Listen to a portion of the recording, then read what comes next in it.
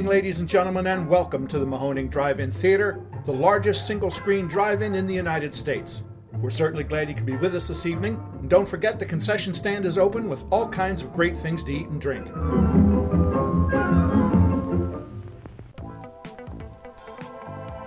.3 Mahoning Drive-In Radio, your old friend Virgil back once again for another riveting episode of Mahoning Drive-In Radio. That's right.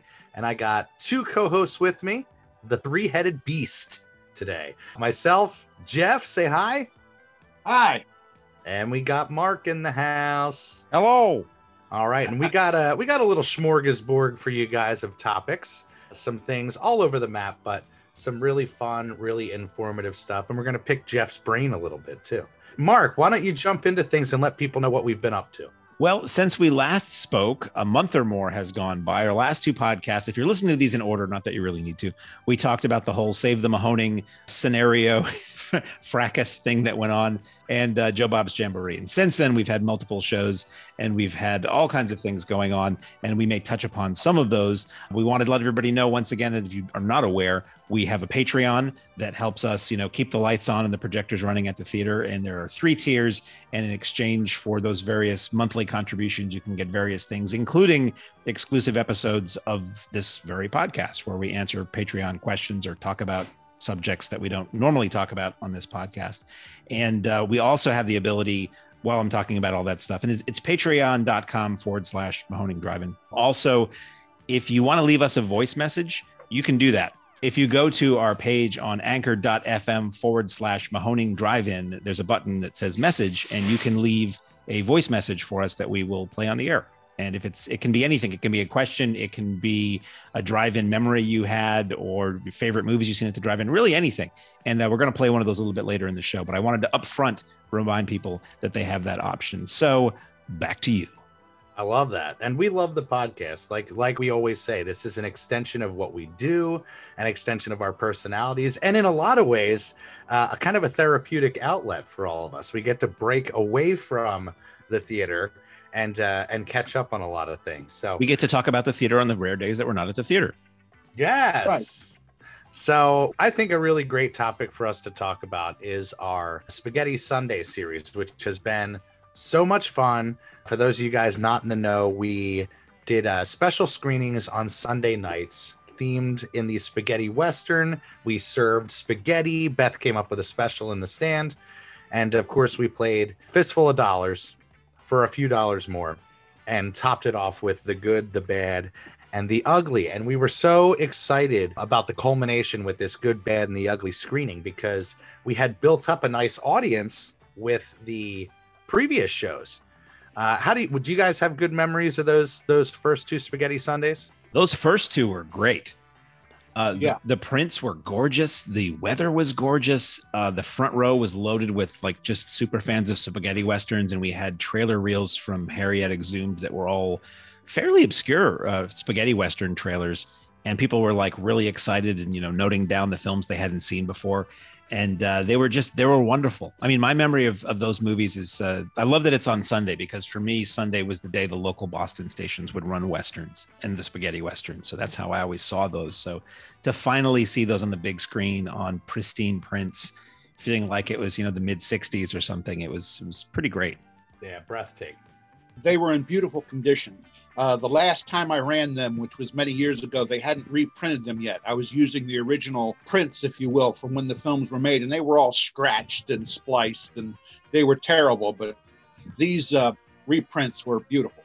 I think I noticed in one of the prints, at least, it was, as you say, it was a newer print, but I think it also featured a newer sound mix. It might have been remixed for stereo or surround for theaters, as they did with one of the DVD editions, because some of the sound effects sounded a little off to me. They sounded a little crisper than the rest of the film, if that makes any sense.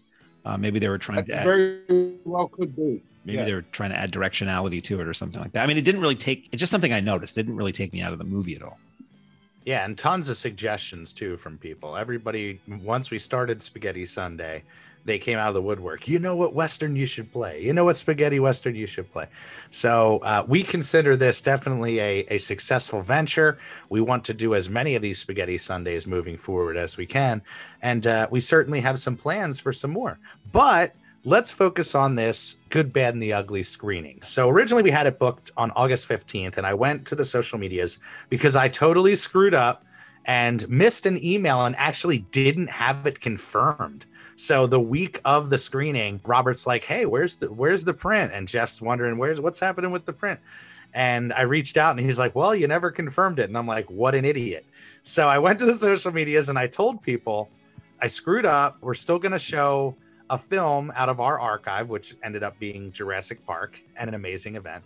But I felt so bad because we didn't want to shortchange this show with it being the Good, Bad, and the Ugly, the culmination of the trilogy, and making a big deal about it being on its original 35 millimeter format. And we weren't going to be able to get that. So we pushed it back 2 weeks. And tell them what happened, Jeff. We got the print, but it was a work print. It was not a release print. It was a work print. And what that means is they had chopped it down from CinemaScope, and CinemaScope is the theater term for widescreen. They had chopped it down to a square picture like a television. And they did that because they wanted to make 16 millimeter prints, which are square, like the old television pictures. So it was a work print to make 16 millimeter square picture prints.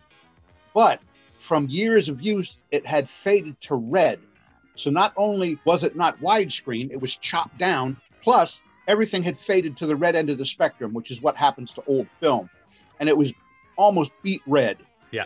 It was horrible. I think somebody pulled that by accident because nobody in their right mind would have sent that to a theater because in my mind, it was unwatchable.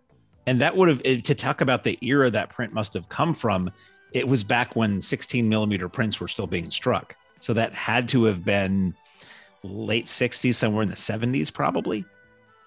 Yeah, and maybe even a little bit later, but still, I mean, you're talking about when televisions had square pictures. Right. That hasn't been for quite a while either. And some people, when they heard the term work print, they got excited thinking that meant this is what Leone used to cut the movie, and it would have, missing or alternate scenes or dialogue. Yeah, not this is a different kind of work print.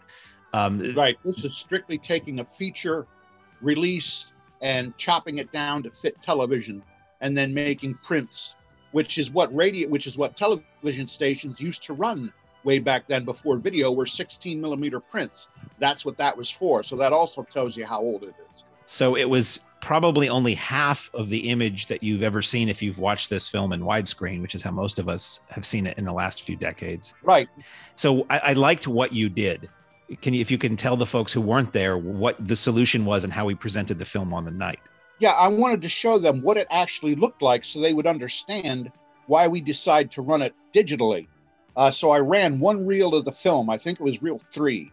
Yeah. And you could see it was beet red. The picture was totally square, had no width at all to it. Plus, it was probably a pan and scan, and it didn't even fit the aperture plate correctly. In other words, when there was a close-up of somebody on the screen, the top of their head was chopped off and the bottom of his chin was chopped off, which tells you again, it was not cut correctly. It was basically a wreck. Yeah, it was an amazing moment, Jeff, because you've obviously shown me so much over the years, but with this situation, I was heartbroken and almost didn't want to believe that we didn't get the right print, because after all that hubbub with canceling the show, making a big deal about it being a nice print that we were going to be getting, and then we end up getting something that's not. And Jeff was able to really give people what I say is like a film school moment, where we not only did he show what was wrong with it, he spoke over it for a good maybe 10 minutes and gave the audience the insight on why we had to make this decision, which if you guys saw behind the curtain, you would know it is not an easy decision for us. I mean, Mark will tell you, I was heartbroken that we couldn't run this print, but that's what we're dealing with, I think, here with running 35 millimeter is sometimes these things are going to happen. We know they're going to happen, so we got to be prepared for them and not take it personally. But one customer who actually used to run a drive-in himself came up afterwards, and he said this was one of the greatest presentations I've ever seen. The picture was perfect. He had his headphones on, so he got the full surround sound, reworked soundtrack. It was It was perfect. And that's exactly what we wanted to kind of calm the wave. Correct. Like we always say, we only run digital when we have to. We always go for 35 millimeter first. But in that case, the print was such a wreck. I mean, you couldn't enjoy that. It was great for educational purposes, but there's no way we could have run the whole thing. And that's why we have that digital booth. You know, people ask about it, and we never want to just run the Blu-ray. It's always out of a last resort. And this was a prime example where by the time that print showed up, we couldn't source another one from anywhere in a matter of a day or two. And, you know, we had the Blu-ray, so we had to do that. We tried to warn everybody as much as we could who was coming out specifically to see it on film. Sometimes you can't reach everybody via the normal methods, unfortunately. I did see this film on 35. And this is one of those things where I say a couple of years ago, and then you do the math, and it's probably a couple decades ago. But when they did the 50th anniversary re-release, where they added the additional scenes back in, and they had Wallach and Eastwood like redub their voices because they never had recorded those English looping for those scenes, I saw that, so I presume that's what we were getting. But I think it was like Jeff said, it was a screw up, and we got the wrong thing. So I'm hoping we can source a really nice IB Tech print that I know is out there, and maybe next season or the season after, do it properly on 35. It's not like people won't show up again for the good, the bad, and the ugly. Oh yeah, it was magic. You know, it's one of those films and one of those series and one of those filmmakers that really opened my eyes to the world of cinema. I said it. I was on the mic for The Good, Bad, and the Ugly, and I said it. It was my entree into foreign film, which is weird to kind of consider this a foreign film, but I started exploring after this. This blew my mind so much that I started digging into, you know, the French New Wave stuff and being more accepting of a film that may have subtitles, you know, at an age when that was not necessarily hip, you know? My entry to foreign film might have been Godzilla. I think for a generation, it might have been. It was probably Godzilla and spaghetti westerns. Yeah, that makes sense. It makes total sense. And, you know, for us, the idea of playing westerns in general is such a sweet spot for all three of us that this series will keep going. And the theater's growing more and more that we'll be able to take those swings more and more. But there's definitely some goods on our list. For me, Outlaw Josie Wales. Where are you guys at? Oh, that would be excellent. That would be great. Yeah. Yeah, I lean more toward, when you say westerns to me, I immediately think spaghetti westerns. I was never interested in like the classic westerns. I'm open to them now, but as a kid, they just didn't interest me. The spaghetti westerns hooked me with their style and their weirdness and the music. And then from there, you know, Eastwood started making his own movies. What he learned from Leone and Don Siegel and all that. And yeah, Outlaw Josie Wales is killer. I know there's a print because I've seen it. Almost any of his westerns are solid. You know, right up to like Unforgiven. You know, there's so many Clints. Oh yeah, we could always go the John Wayne route too. I think we should. I think we should throw up a classic John Wayne of what you think of as classics. Some John Ford, John Wayne stuff. Exactly, John Ford. Yeah, John Wayne. Howard Hawks, I think, did a few westerns. Yeah. But yeah, and I mean, John Wayne was great. He made a couple of turkeys, but most of his westerns were very good.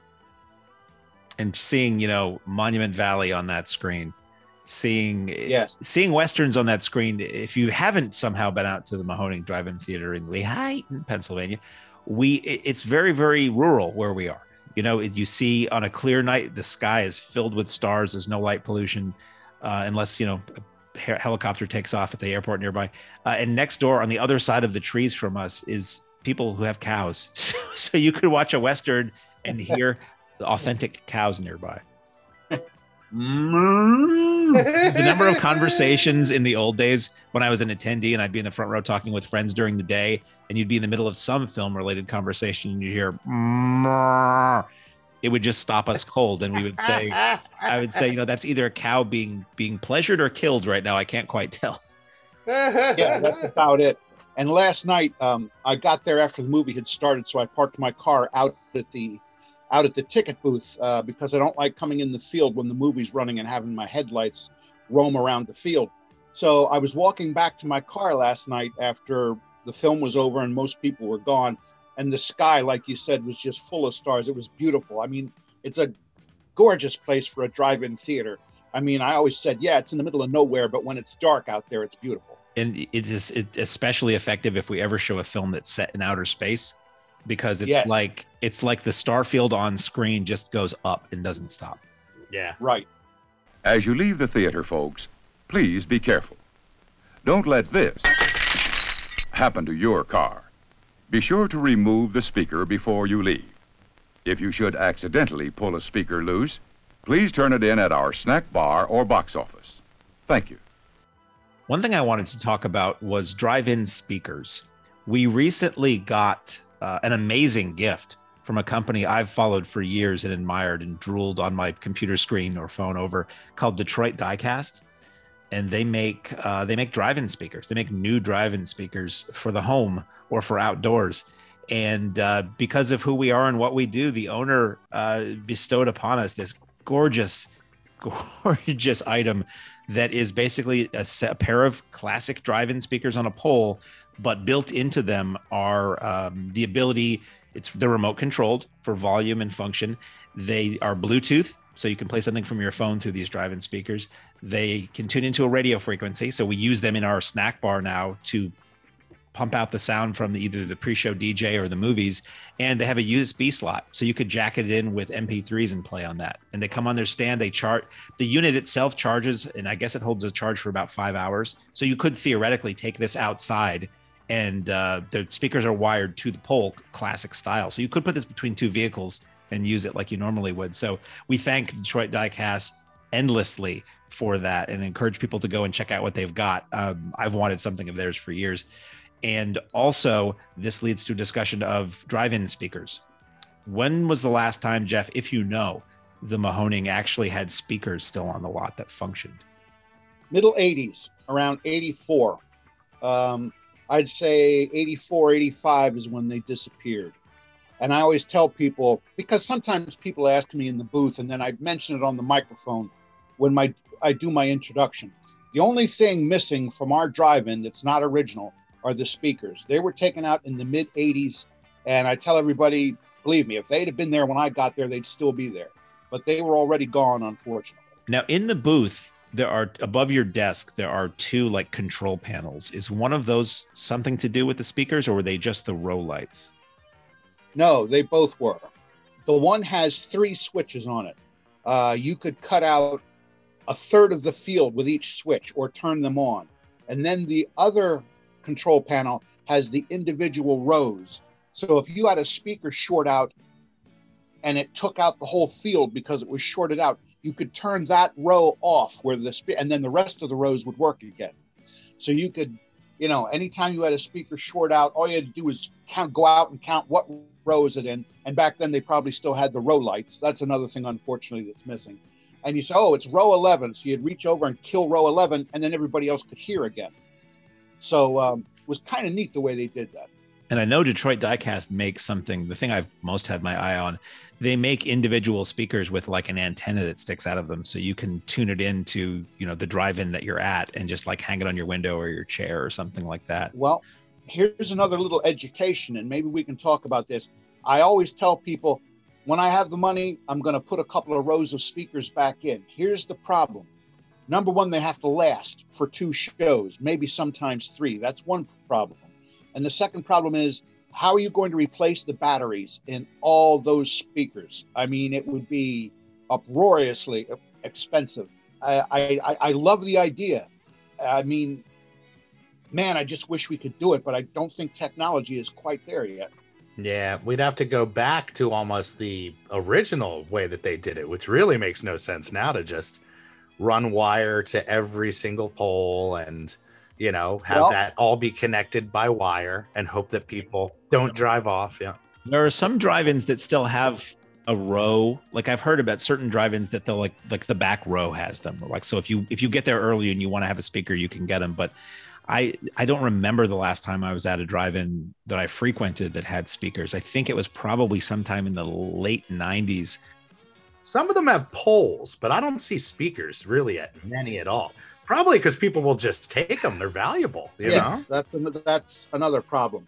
I had kind of figured out a fix for that. All you have to do is run a chain along with the speaker wire. Just run a chain right next to it that can't be broken. That would take care of that. I love the old intermission clips warning you to take your speaker, replace the speaker on the pole, and not lose a window.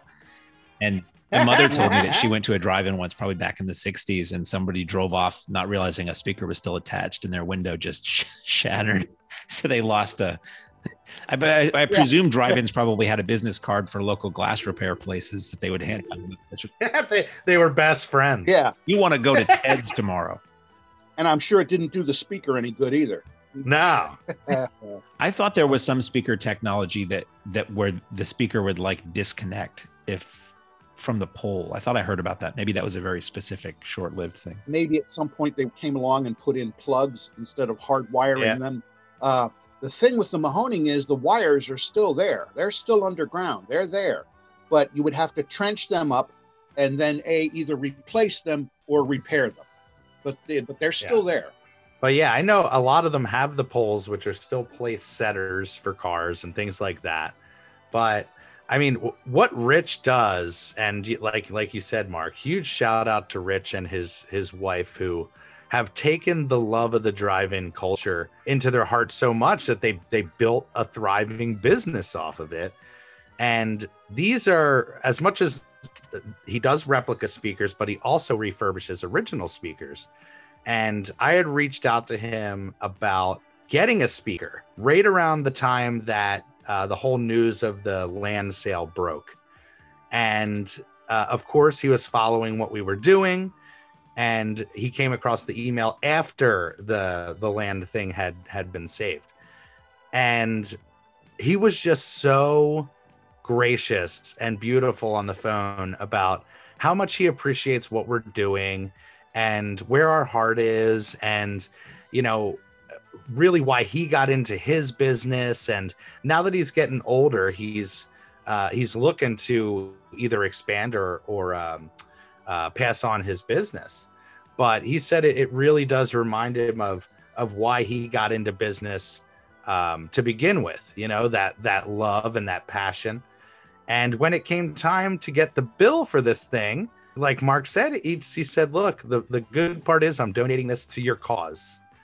And it's so moving. It's that type of stuff when people come out of the woodwork to show their appreciation. But in this case, I didn't even think it was possible, because Rich's normal deal is these things are Bluetooth, which our superfan and master carpenter John Demmer has those speakers from Detroit Diecast. And whenever he comes on the lot, he sets them up, but he's limited. He can only play his from his phone, the Bluetooth.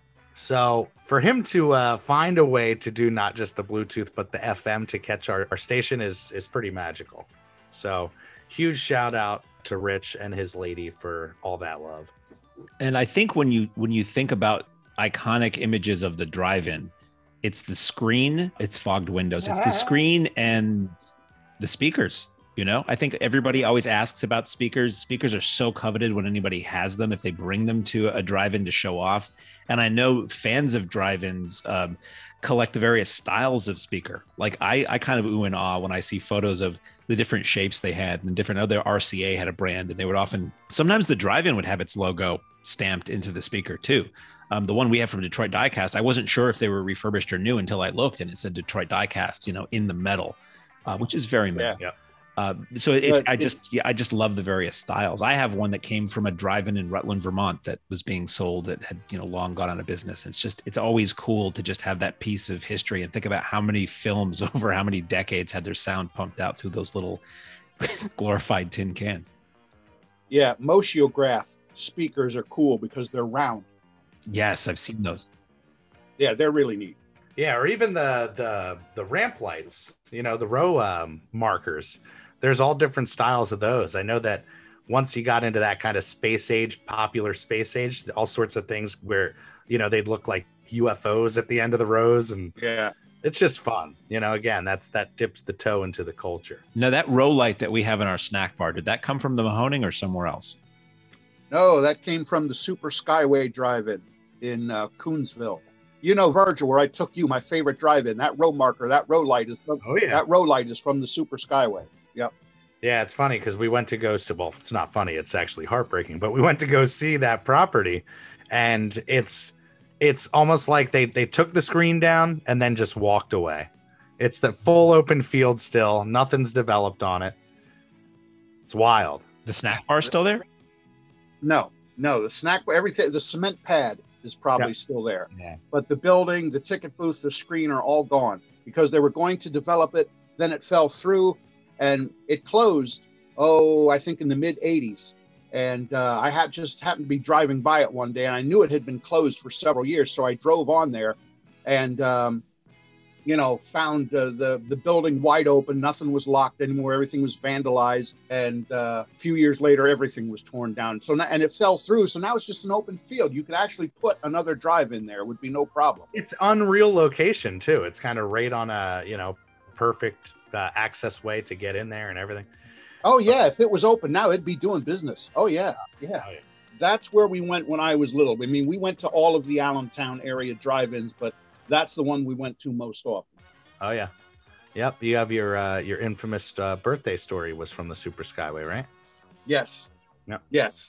They actually let my parents and myself on the lot early for my birthday. I think it was my 8th birthday, I think. And the movie was Mary Poppins. Wow.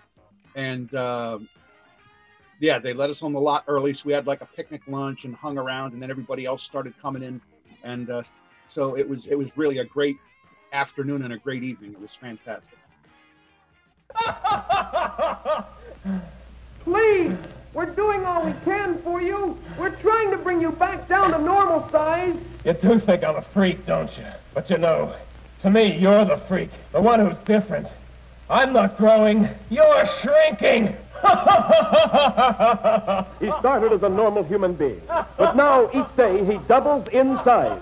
Where will it stop? The amazing colossal man. Colonel, he's been reported in Las Vegas. Impossible. How can he walk 120 miles in only an hour? Impossible? Not when you're 60 feet tall. The amazing colossal man. Well, I know that, kind of snowballing from the Good Band, the Ugly screening and the condition of the print and all that stuff.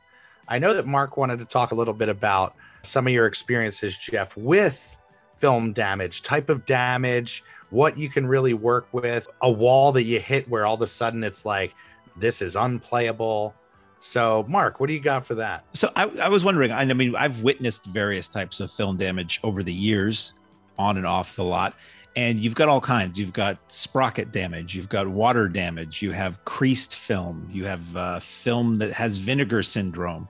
And I just wanted to sort of jump into that and talk about that stuff for folks who may be aware of it and may not be. So like, to you, what is the worst thing? What's the hardest to deal with? Like, how do you deal with each of those types of print damage? And what is the one that's almost a deal breaker when you see it? The one that's almost a deal breaker is sprocket damage, because that's the way the film moves through the projector. That's the only way it moves through the projector. And if you have a lot of sprocket damage, a little tiny bit here and there, a frame or two, well, first of all, you usually cut the frames out if they're that bad. If it's repairable, a frame or two doesn't matter. You repair the sprocket damage with splicing tape and you move on. But if it goes on for like a foot, 2 feet, it would take so much splicing tape to repair the damage. You just can't do it because the splicing tape goes across the whole piece of film. So then you would see all this splicing tape and it would change the focus plane slightly of the film with the splicing tape going over it. So you'd have a foot or two, if you did do it, of where the film's going in and out of focus because there's always pieces of splicing tape running through it. Right. So it gets to the point where you either cut out a couple feet of film or you say it's unplayable, especially if a whole reel is like that. There's no way on earth you're going to repair something like that. It's 4 sprockets per frame. And if more than one is damaged, it's not going to go through the projector, right? Yeah. Now, if you get film that's warped, that basically just causes the focus to breathe, does it not? Yes. So what you want to try to do is set the lens where it's kind of at an intermediate point where when it warps one way, okay, it's a little out of focus. When it warps the other way, it's the same amount out of focus if you're going to wind up playing it. film warpage doesn't bother me too much because usually the out of focus isn't that bad. When it gets bad enough that it's unwatchable, it probably won't run through the projector either at that point because it's so warped, it just flies right off the sprockets. It'll fly right off the sprockets. But yeah, warpage can be a problem when focus is concerned. So you have to kind of set it in the middle and hope for the best. Now, if you had creased film, is that ever very much of the film, like a very long length? I know I've seen it with, like, when I was transferring home movies years ago, if there's like a crease down the center. Yes. I've had films where they're creased. If they're only slightly creased, the pressure of the film pads as it goes through the projector will flatten it out. That's if it's a minor crease. If it's a major crease, you kind of have to sit there and like crease it the other way in order to take the crease out of it to make it flat again. You kind of have to bend it. And that's okay if the film is still young and has some flexibility, yet you can do that. If it's an acetate film and it's older and you try to crease it the other, it'll snap right in two. So you have to be really careful. But there are instances where you can correct it and still run the film. And there are instances where, because the film is old and it's brittle, you just can't do anything with it. Now, vinegar syndrome, if people don't know what that is when a film sort of just breaks down over time to its basic elements. It can get very warped. It can stick to itself, and it gives off a very, very strong acidic odor, similar to vinegar. Have you had much experience with having to run prints that have gone vinegar? I have run prints that have gone vinegar, as they say, because they're not so sticky yet that they stick inside the projector. A very slight amount of stickiness won't screw things up real bad. When it gets real sticky, it can start to jam in the projector. And then, of course, the film rips and it breaks and, or it jams up and the film stops, burns a hole through it. When it gets to that point, it is no longer runnable. But if your film only has slightly vinegar syndrome, it may last a couple of years yet. It's a gradual thing over time. Once it gets to the point where it won't run through the projector anymore, well, obviously it's garbage. You have to throw it away. And does that cause you to have to, like, I know in my case, when I would run, again, old home movies, 16 stuff, sometimes the film would be a little sticky. I'd run it anyway, but then like the entire innards of the projector would be sticky and you'd have to clean it. Exactly. Yes. You would have to go in and clean it after every reel, just about. Because once the emulsion starts coming off the film and building up in the projector, if you don't clean it between every reel, the next time you run, it's going to build up it's just going to fly right off the sprockets again and just cause a mess. So yeah, after you run a reel of fairly bad vinegar film, you've got to clean the projector. Yeah. And we've seen, I don't know that it's ever been anything we've really run for the public, but we've seen reels that have had water damage. Reels, the film itself has been somehow, I don't even know how water damage exists unless something is sitting in really bad dampness. And it looks like almost mold on the film or like flashes of white. It looks like something is alive. Like I always said it was sort of like a white flame licking out from the edge. We ran a print that we acquired privately at a staff party and it was really badly water damaged. I mean, what do you do about that other than just say it's too gross looking to show? Once a film gets wet, film and water are like gasoline and fire. Poof. Once a film gets wet, it becomes very sticky. Now, if you give it a chance to dry out, once it dries out, it will no longer be sticky. But you have the damage left behind, which is the water, when it was there, dissolved the emulsion. So that's why the film looks like it has dissolved. It looks, all the colors have run together. In some cases, it looks almost white because all of the emulsion was eaten off of it from the water. And in that case, you can run the film once it's completely dry. It won't be sticky anymore, but you're going to have parts of the picture obviously missing or very badly distorted because the emulsion has actually run and then re-dried in a different spot. So you don't want to get a film wet. Humidity is usually not a problem. On platters, they used to be, but humidity also, if it's like, 90% humid outside, like the middle of summer, sometimes the film will stick to itself so badly because there's so much condensation that it's unrunnable. And there's nothing wrong with the film, but it won't run because it's so sticky. It just jams up. I haven't had that happen in many years. But it can happen. But that's the whole point. You got to keep a film away from water. It gets rained on. Sometimes you get a film and you go, well, what's this? It was rained on and then it dried. So you have these spots all over it.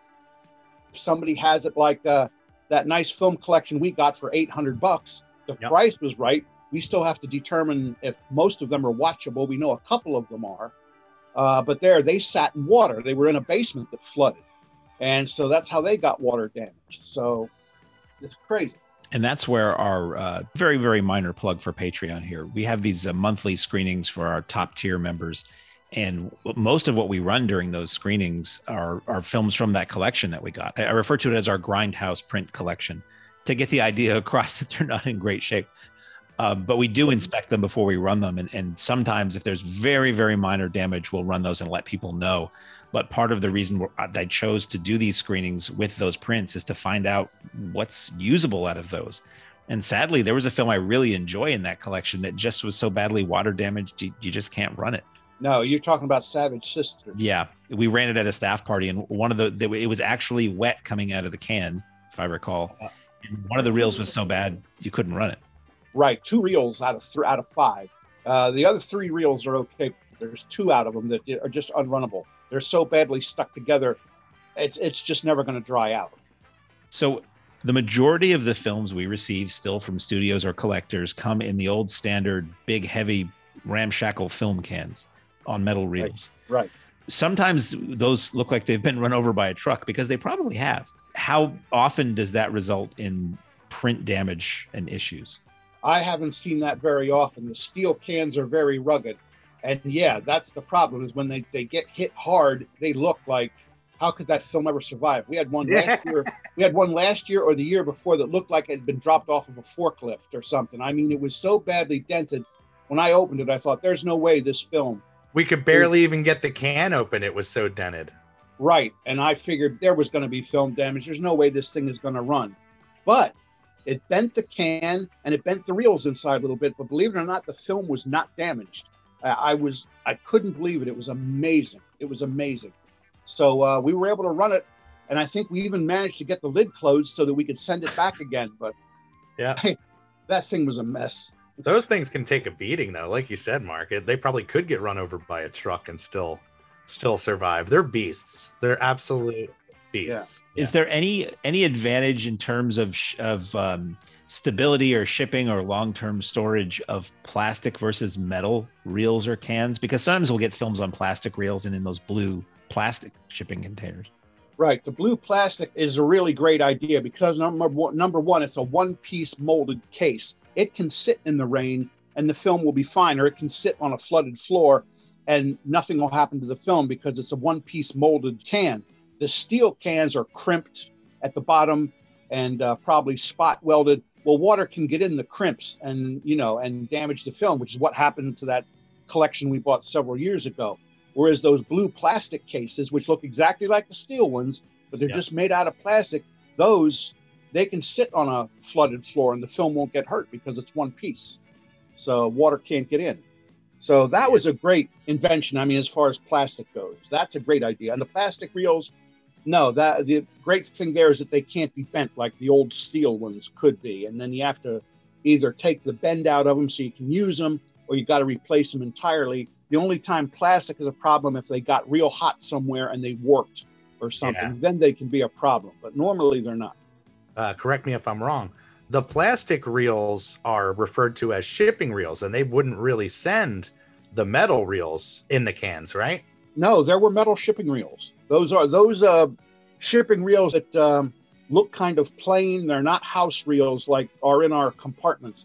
They look kind of plain, but there were steel shipping reels. Yes. Nice. Yeah. Yeah, and you would think that those plastic cans are much lighter. There's not much of a difference. They're still so heavy. It's what's inside that counts. That film is heavy stuff. Exactly. It's mostly the film that makes the weight. Yeah, the plastic doesn't do much for you. Even the steel shipping reels were lighter than house reels. They weren't that thick. They were very thin. But yeah, most of your weight is the film itself. These are the sounds of 6 feet of silver death. In the hands of the dragon, it becomes the ultimate weapon of defense. The Dragon is back in the greatest martial arts film of all time, Blood of the Dragon. The action is non-stop as one man, one weapon, are pitted against an incredibly powerful army of ruthless killers. Blood of the Dragon introduces to the screen Asia's superstar Wang Yu, king of the martial arts. With incredible movements, lightning-fast hands, he can handle anything, no matter how deadly. Wang Yu never uses a double because no one can do what he does. Don't miss this spectacular film packed with explosive action and ending in the most exciting battle ever seen. Blood of the Dragon. There'll never be another like it. Rated R.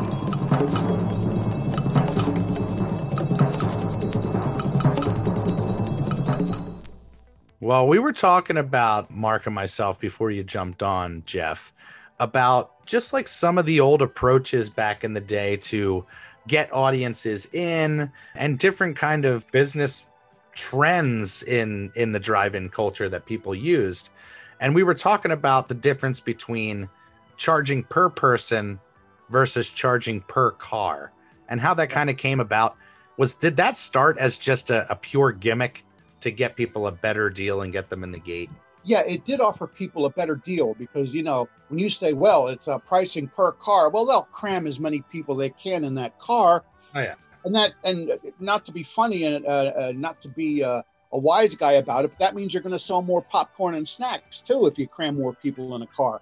So that was the idea behind it. Okay, you charge, and that's what we did at the Mahoning for several years. When I first got there, second run theaters still existed. They don't today. But back then, second run theaters still existed, which meant you got the film maybe 6 weeks after it was released, 4 to 6 weeks after the main run theaters were done with them. Then they went to second run theaters. So you're getting a film that's maybe 6-8 weeks old. And it's like, oh, well, we can't charge full price. But, hey, how about we charge $10 a carload? Boy, you can't beat that because, if it's only 2 people, it's still only $5 a piece. You can't beat it. They'll try to cram as many people in the car as they can, and then the concession stand makes out. Yeah. So it was really a great idea all the way around, and we did $10 per carload for, the first couple years I was there, we did that. Right. I think we still get people who roll in who are shocked that it's per person and not per car, and it's like, well, as long as I've been here, it hasn't been per car. Exactly. It's intermission time, and it's fun time here at the Garland Road Drive-In Theater. Time for you out there to join us up here at the snack bar for plenty of Taste Street enjoyment. There's hot dogs, long and delicious, with mustard and chili included, of course. Great big juicy hamburgers with all the trimmings, barbecue beef, steak sandwiches, grilled cheese sandwiches, the best ever. And you'll find Pepsi Cola, Dr. Pepper, root beer, orange, grape, coffee, milk, or that delightful chocolate malt toddy here at the snack bar, too. Popcorn, a great big bag full, salty and crisp and crunchy, only 10 cents. Roasted peanuts done to a golden brown turn. Your favorite brands of candy, gum, and cigarettes. Ice cream novelties of Eskimo pies, sundaes, sandwiches, and drumsticks. And your favorite flavors of snow cones, grape and strawberry. Don't forget now about those ice-cold drinks, corny dogs fresh made, popcorn, hot dogs, and ice-cold pickles. Be sure to drop by for lots of intermission time enjoyment, won't you? And right now, here's intermission time music. All right. So, yeah, Jeff had to jump off of the call, but we're going to talk more with him on the next episode about some of the early days of the Mahoning and, as I remember it, the growth of our social media. At one point, there was a possible rebranding of the Mahoning that was going to happen, a different name for the Mahoning. So you guys have all that fun stuff to look forward to. Tune in next week. Yeah, tune in next week. And we are for shocking revelations. Now that we're coming in for a landing with this season, we got about 2 months left. We are focusing hard on the content in the off season, which we are going to have aplenty, and we are going to be getting more of the crew involved. We're going to be doing some more video stuff, trying to work some more segments. So stay tuned, as always, to Mahoning Drive-In Radio. But Mark, you teased us with a fun new addition to the show the last time that we were all together with Jeff, about patrons being able to leave voicemails for us and voice messages to be able to tell their stories. And I hear we actually have a fun one. We do. So we host this podcast on anchor.fm. Now, you may be listening to this through Spotify or Apple Podcasts or any number of places, but anchor.fm is where I upload the show to. And then that disseminates it, which sounds a little dirty, disseminates it. It spreads it all over the place into multiple ears. And on the anchor.fm page for us, there's a button called message, and you can leave a voice message. Now, anybody who tries this, let me know. I haven't tried it myself. We have one message here, and it's about 59 seconds. I don't know if they limit you to how long your voice message can be or not. I'm all for rambling, as you may understand if you've ever heard me talk. So if you want to leave us one message, multiple messages, however you want it, we would love to hear your stories of drive-ins. What is the local drive-in you went to growing up or currently go to? I know you can listen to this podcast, whether you've ever been to the Mahoning or not. We want it to be, for everybody who loves drive-ins. So please do that. And become part of the show. Again, and if it is 60 seconds and you leave us like 10 60-second messages, I'll stitch it together. They'll never know. So we have our first from Anthony Italiani, and I'm just going to play it and then we can discuss. Hi, my name is Anthony, and I've been coming to the Mahoning with my wife Jess since 2016 when we heard about it from our friends Joe and Des. The Mahoning was the first drive-in that I attended as an adult, but I was fortunate enough to grow up within a few miles of both the Bethlehem Drive-In and the Starlight Drive-In in Easton. My favorite memory of the drive-in was seeing Jurassic Park when I was 8 with my brother, cousin, and uncle at the Bethlehem Drive-In. There was a long line of cars waiting to see Jurassic Park, and as we got to the ticket booth, the ticket seller came out to announce the show was sold out, and the remaining cars would need to go home. My uncle turned to us in the back seat and told us to cry. In the back seat, all three of us began to fake cry. My uncle called the ticket seller over and said, "Look, I've got 3 crying kids in the car. You got to let us in." For whatever reason, the ticket seller had mercy on us, and we were able to get in and see the movie. Years later, I was able to relive that experience by seeing Bite Night at the Mahoning. Now, my question is, when he rolled up to our gate, did he burst into tears saying he didn't have any money? Clearly, that's his move. That's so great. That's such an amazing story, and man, I can really relate to that story. And I think I told it on the podcast about trying to go see Jurassic Park twice before I was able to get in at the drive-in. That was my experience. That is awesome. That was my experience with Return of the Jedi. When Return of the Jedi came out, it was playing at my local theater, which is a strip mall 3-screen theater. And I think we made at least 3 attempts before that line was short enough to think we could get in. Amazing. Come on. That's a memory that'll last a lifetime. As you guys know it, those are Jeff's hometown drive-ins for sure. Right in the sweet spot.